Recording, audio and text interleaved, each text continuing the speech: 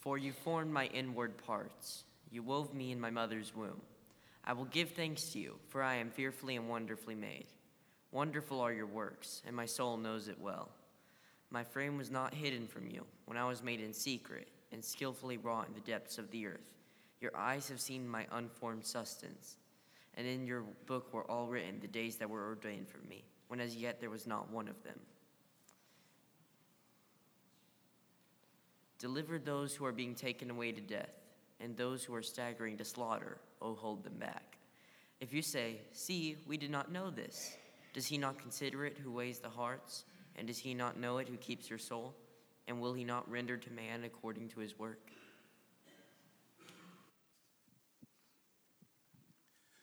Would you pray with me? Good and gracious Father, we come thankfully into your house today. We have come to worship you because we proclaim proudly, Father, that there is no one who is worthy of worship other than you. We come to thank you for the goodness of everything that is good in our life. Father, you are the author of every good gift. We come, Father, to ask for your forgiveness of any ways that we have fallen short. And how thankful we are, Lord, that today we can come and know that you are faithful to forgive and set us again on a good and righteous path. We love you, Lord. We pray as we open your word today that you would speak to every one of us, that the Holy Spirit would breathe new life into us and inspire us to be about your good work. We can do nothing without you, but, oh Lord, we have so much hope for this moment with you. In Jesus' name, amen.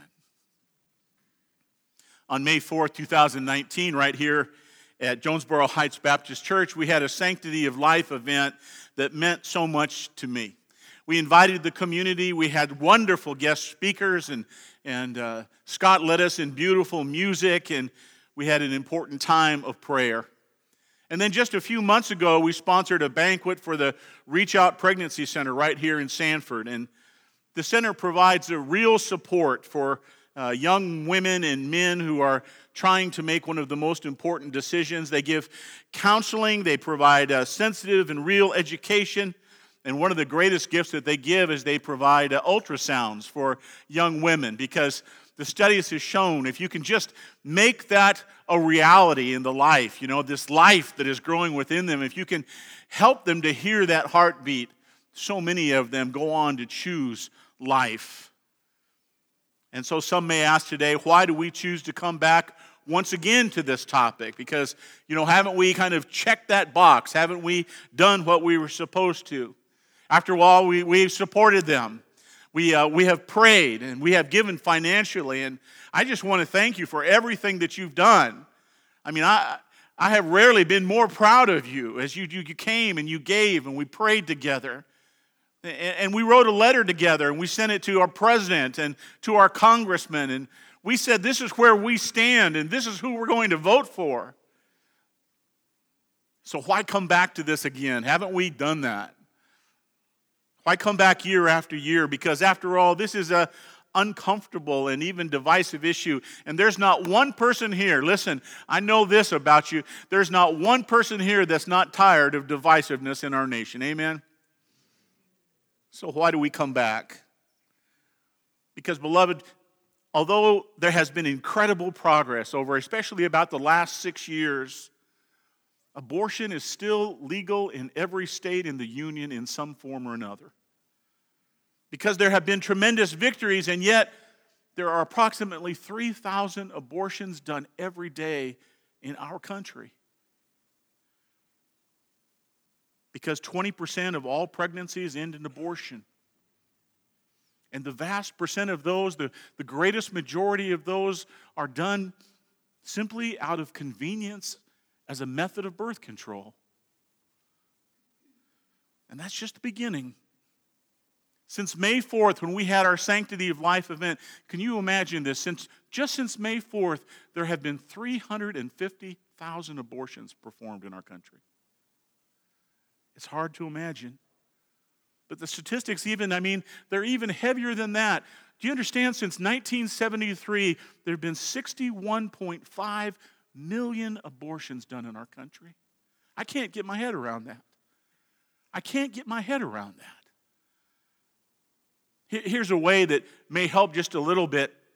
If you take the population of Georgia, plus the population of Michigan, Virginia, Nebraska, Nevada, Iowa, South Dakota, Rhode Island, Arizona, Oregon, Kansas, Vermont, Massachusetts, Mississippi, and Alaska, and add all of those together, that's 62 million people. That's 15 states wiped out, gone, vanished. 62 million people, that's approximately the population of Italy today. Gone. Legally killed.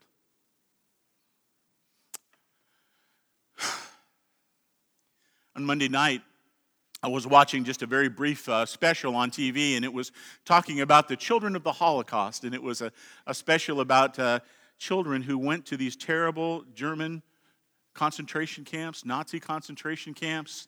They went there when they aged between 6 and 18, and now they're still alive, and they went back to visit. It was an incredible thing to watch them and the tears that flowed as they remembered their loved ones. And they were brokenhearted at the very thought that, most historians would say that 6 million people, we have a name for that. That's a Holocaust. 6 million people died in those camps. 6 million Jews. Since 1973, there have been 61 million abortions. That's 10 times. As I was watching that special, they have a battle cry. They say, never again. Never again. Right? Because it's a Holocaust. What's our battle cry? What is the Christian battle cry? Shouldn't it be, this must end? The last time I spoke on this topic, on the sanctity of life, I tried to build the case that abortion is against the will of God and against the Holy Word. That each child is created in the image of God and therefore is precious and has immeasurable value. That God alone is the creator of life, and therefore life and death are only under His sovereign reign. That God has a unique and wondrous plan for every one of His creation.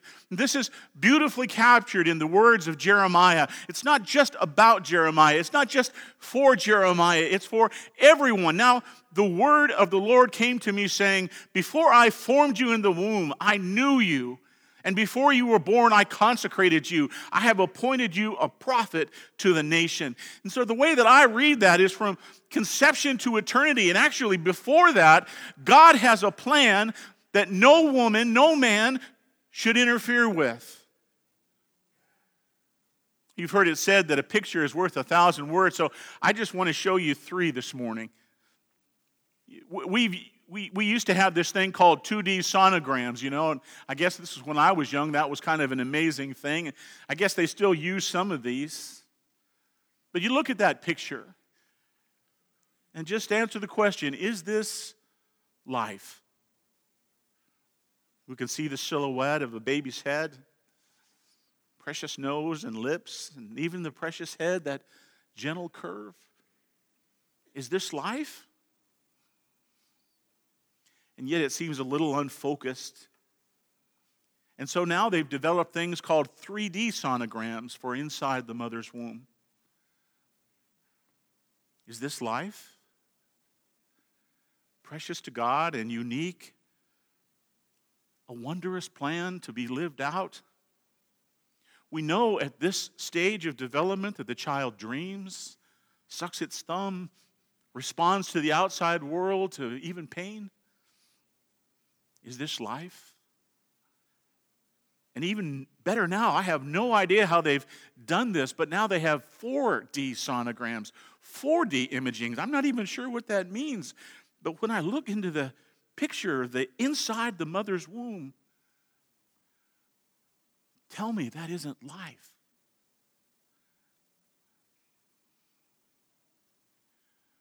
But the law of the land is this, that this precious creation of God can be ended under the guise of reproductive rights, under the lie of free choice. Brothers and sisters, with everything that I am, I believe that this isn't a choice. This is a person. This is a gift of God and a responsibility to nurture. Now, I know that this is likely uncomfortable for some, and some would say, well, that's a political issue, and political issues should be left outside the doors. But I say it isn't a political issue. This is an issue of life and death. It's a biblical issue. It's an issue of faith, that people of faith are called to defend those that cannot defend themselves. And truly, living out faith is rarely comfortable. Rather, when our faith confronts injustice, it will likely be uncomfortable and hard and costly. And yet, we are called. We have a living responsibility. Listen to Proverbs 24 once again. Deliver those who are being taken away to death, and those who are staggering to slaughter. Oh, hold them back. If you say, we did not know this, does he not consider it who weighs the hearts? And does he not know who keeps your soul? And will he not render to man according to his work? German concentration camps were surrounded by small German hamlets, little cities, where people, the Germans, they went around their business. They went about it as if nothing was happening. And then after World War II, they came in, the Americans, they were liberated, and they went to those very same people and said, why did you do nothing? Why did you do nothing? And I've seen the film. I've listened to their voices. They responded in the very same words of Proverbs 24. See, we did not know this. We didn't know. They did know. And we know.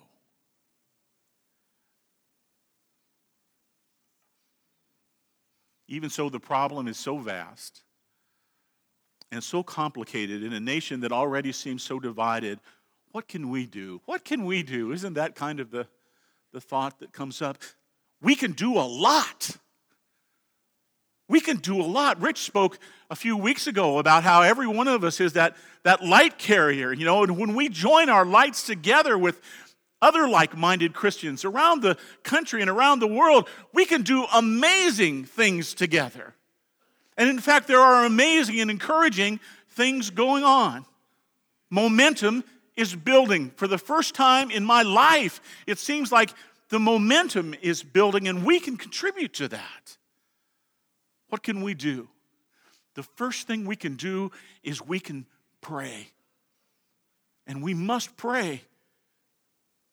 We must pray in the face of great obstacles and gigantic problems. On Wednesday night, we've been going through the book of 1 Samuel. It's one of my very favorite. I think I say that about every book of the Bible. I shouldn't say that anymore. It's one of my very favorite books of the Bible, 1 Samuel. And we got to the battle of David and Goliath on Wednesday night. And talk about a gigantic problem. Little David had one. But in the face of the giant, in the face of a gigantic obstacle, these are the words of David. 1 Samuel 17, this day the Lord will deliver you into my hands, and I will strike you down. Oh, that the law of the land would be struck down. And I will strike you down, and that all this assembly may know that the Lord does not deliver by sword or by spear, for the battle is the Lord's, and he will give you into our hands. But we've got to join him. We've got to pray to him. Prayer is this incredible, powerful weapon that we have. We can't do this on our own, and to think we can is foolishness. The scripture says, but if we abide in him, if we pray with him, we'll bear much fruit. If we'll just join him. Listen, the Sanctity of Life movement is gaining ground like never before. 14 states have recently passed heartbeat laws that say that abortion cannot be performed after the heartbeat is detected. Amen. 13 more states are now in the process. They're considering similar laws. But just as certainly as momentum is building, pushback is starting to come too. Judges in all of those states have blocked those laws. Laws where the majority of the people of those states are in line with them, and yet a few judges.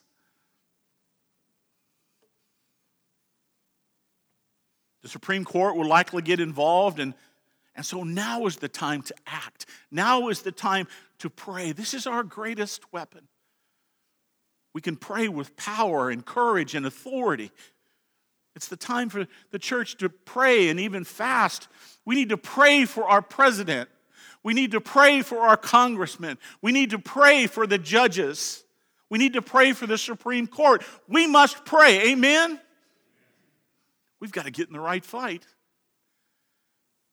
And just as it wasn't young David's strength that won the day, it won't be ours. But in prayer, we get into that right fight and we tap into the power, into the resources of God. The second thing we can do is we can speak out. We must speak out.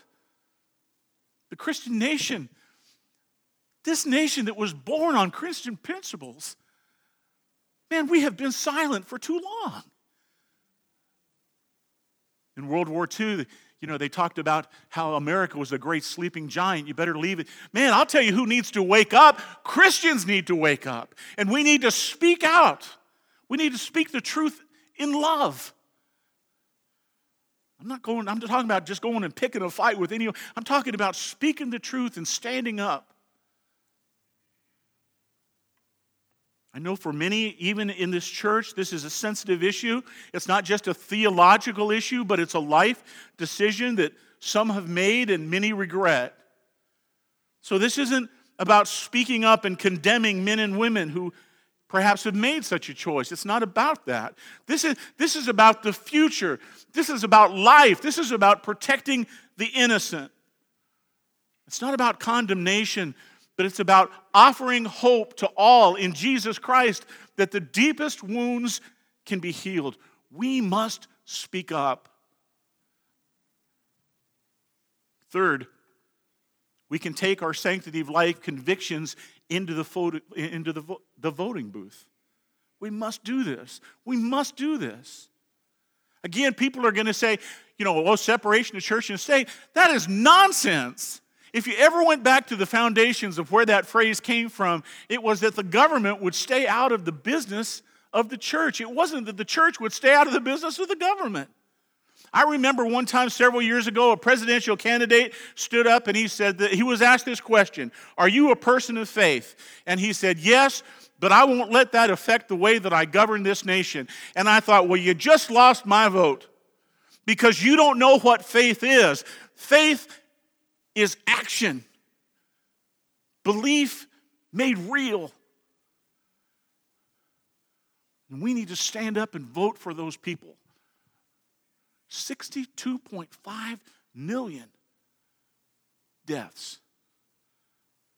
I was accused at this last election, you're just a one-topic, voter. You just care about one thing. Well, that's not exactly true, but the truth is I can't think of too many more things that are more important.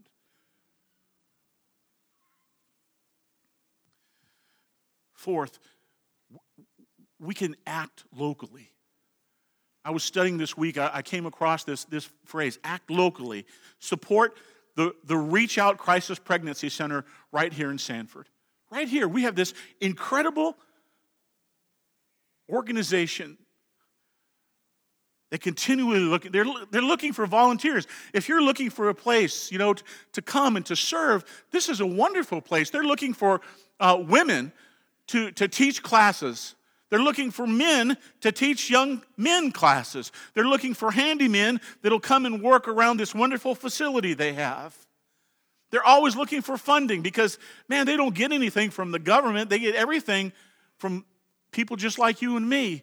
What can I do, you say? Man, give $60 to the pregnancy center. Do you know what that means? That means that you'll be able to give one sonogram to a young woman who's right on the verge of making the most important decision of her life. I got a letter just this week. It was just coincidence, I guess, but maybe a God incident. They wrote a letter, said, our greatest need is size 4 diapers. What can I do? Man, there's one thing, one package of size 4 diapers. If everybody did that, they wouldn't need another diaper for a little while. They said, we need lightly used or new car seats. There's a way I can't do anything. It's such a vast problem. Yeah, you can. Dads, go up into the attic. Get that nasty old car seat out. Pressure wash that bad boy.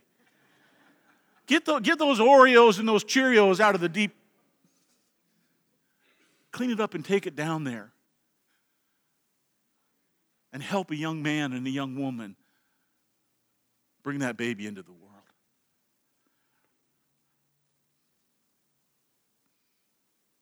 Fifth, we can practice sexual purity and we can teach it to our teenagers and our children. We must model and speak the biblical truth because culture is speaking, and frankly, they're winning the battle of hearts and minds of the next generation. And because we have been kind of, we don't want to talk about anything too sensitive, we've been silent. And I'll tell you what, culture hasn't been. And we're losing the battle. And they always say, what? Words speak louder than words, so we've got to model purity for our kids. And then not be afraid, because we can't be silent. We must pray and speak and model and act in this most important issue. We cannot be silent. We cannot say that the problem is too big. We cannot say that we didn't know, because we do, and we have an accountability. You know, our greatest problem, I think, with this issue is that we just have a hard time seeing that the unborn for what they are, and that's real people, precious in the sight of God. And so this morning I'll just finish with an excerpt from a diary. It's called Diary of an Unborn Child. It's imaginary, and yet I think it's full of truth. It begins like this. October 5th, today my life began. My parents do not know it yet, and I'm as small as the seed of an apple, but I am really here. I am a girl. I will have blonde hair and blue eyes just because everything is already settled at this point. October 19th, some say I'm not a real person yet, that only my mother exists, but I am a real person. Just as a small crumb of bread is truly bread, my mother is, and I am.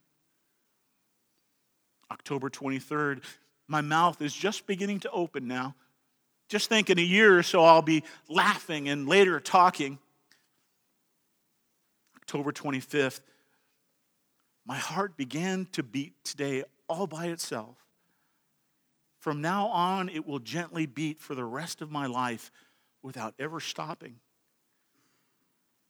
November 2nd, I'm growing a bit every day. My arms and legs are beginning to take shape. November 12th, now my fingers are beginning to grow.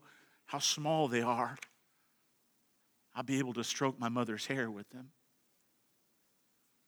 November 20th, today for the first time, the doctor told Mom that I am living under her heart. I wonder how she reacted. November 25th, my mom and dad are probably thinking about a name for me. They don't know that I'm a little girl. I'm getting so big already. December 10th, my hair is growing. It is smooth and bright and shiny. December 13th, I'm just about able to see. It's dark around me, but when Mom brings me into the world, it will be full of sunshine and light. December 28th, I wonder if my mom hears the whispering of my heart. Some children come into the world a little sick, but my heart is strong and healthy. It beats so evenly.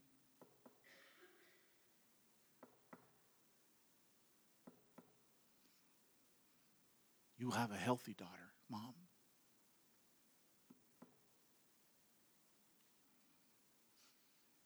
Tell me that isn't life. or just a choice. Life. What a beautiful choice. Would you pray with me?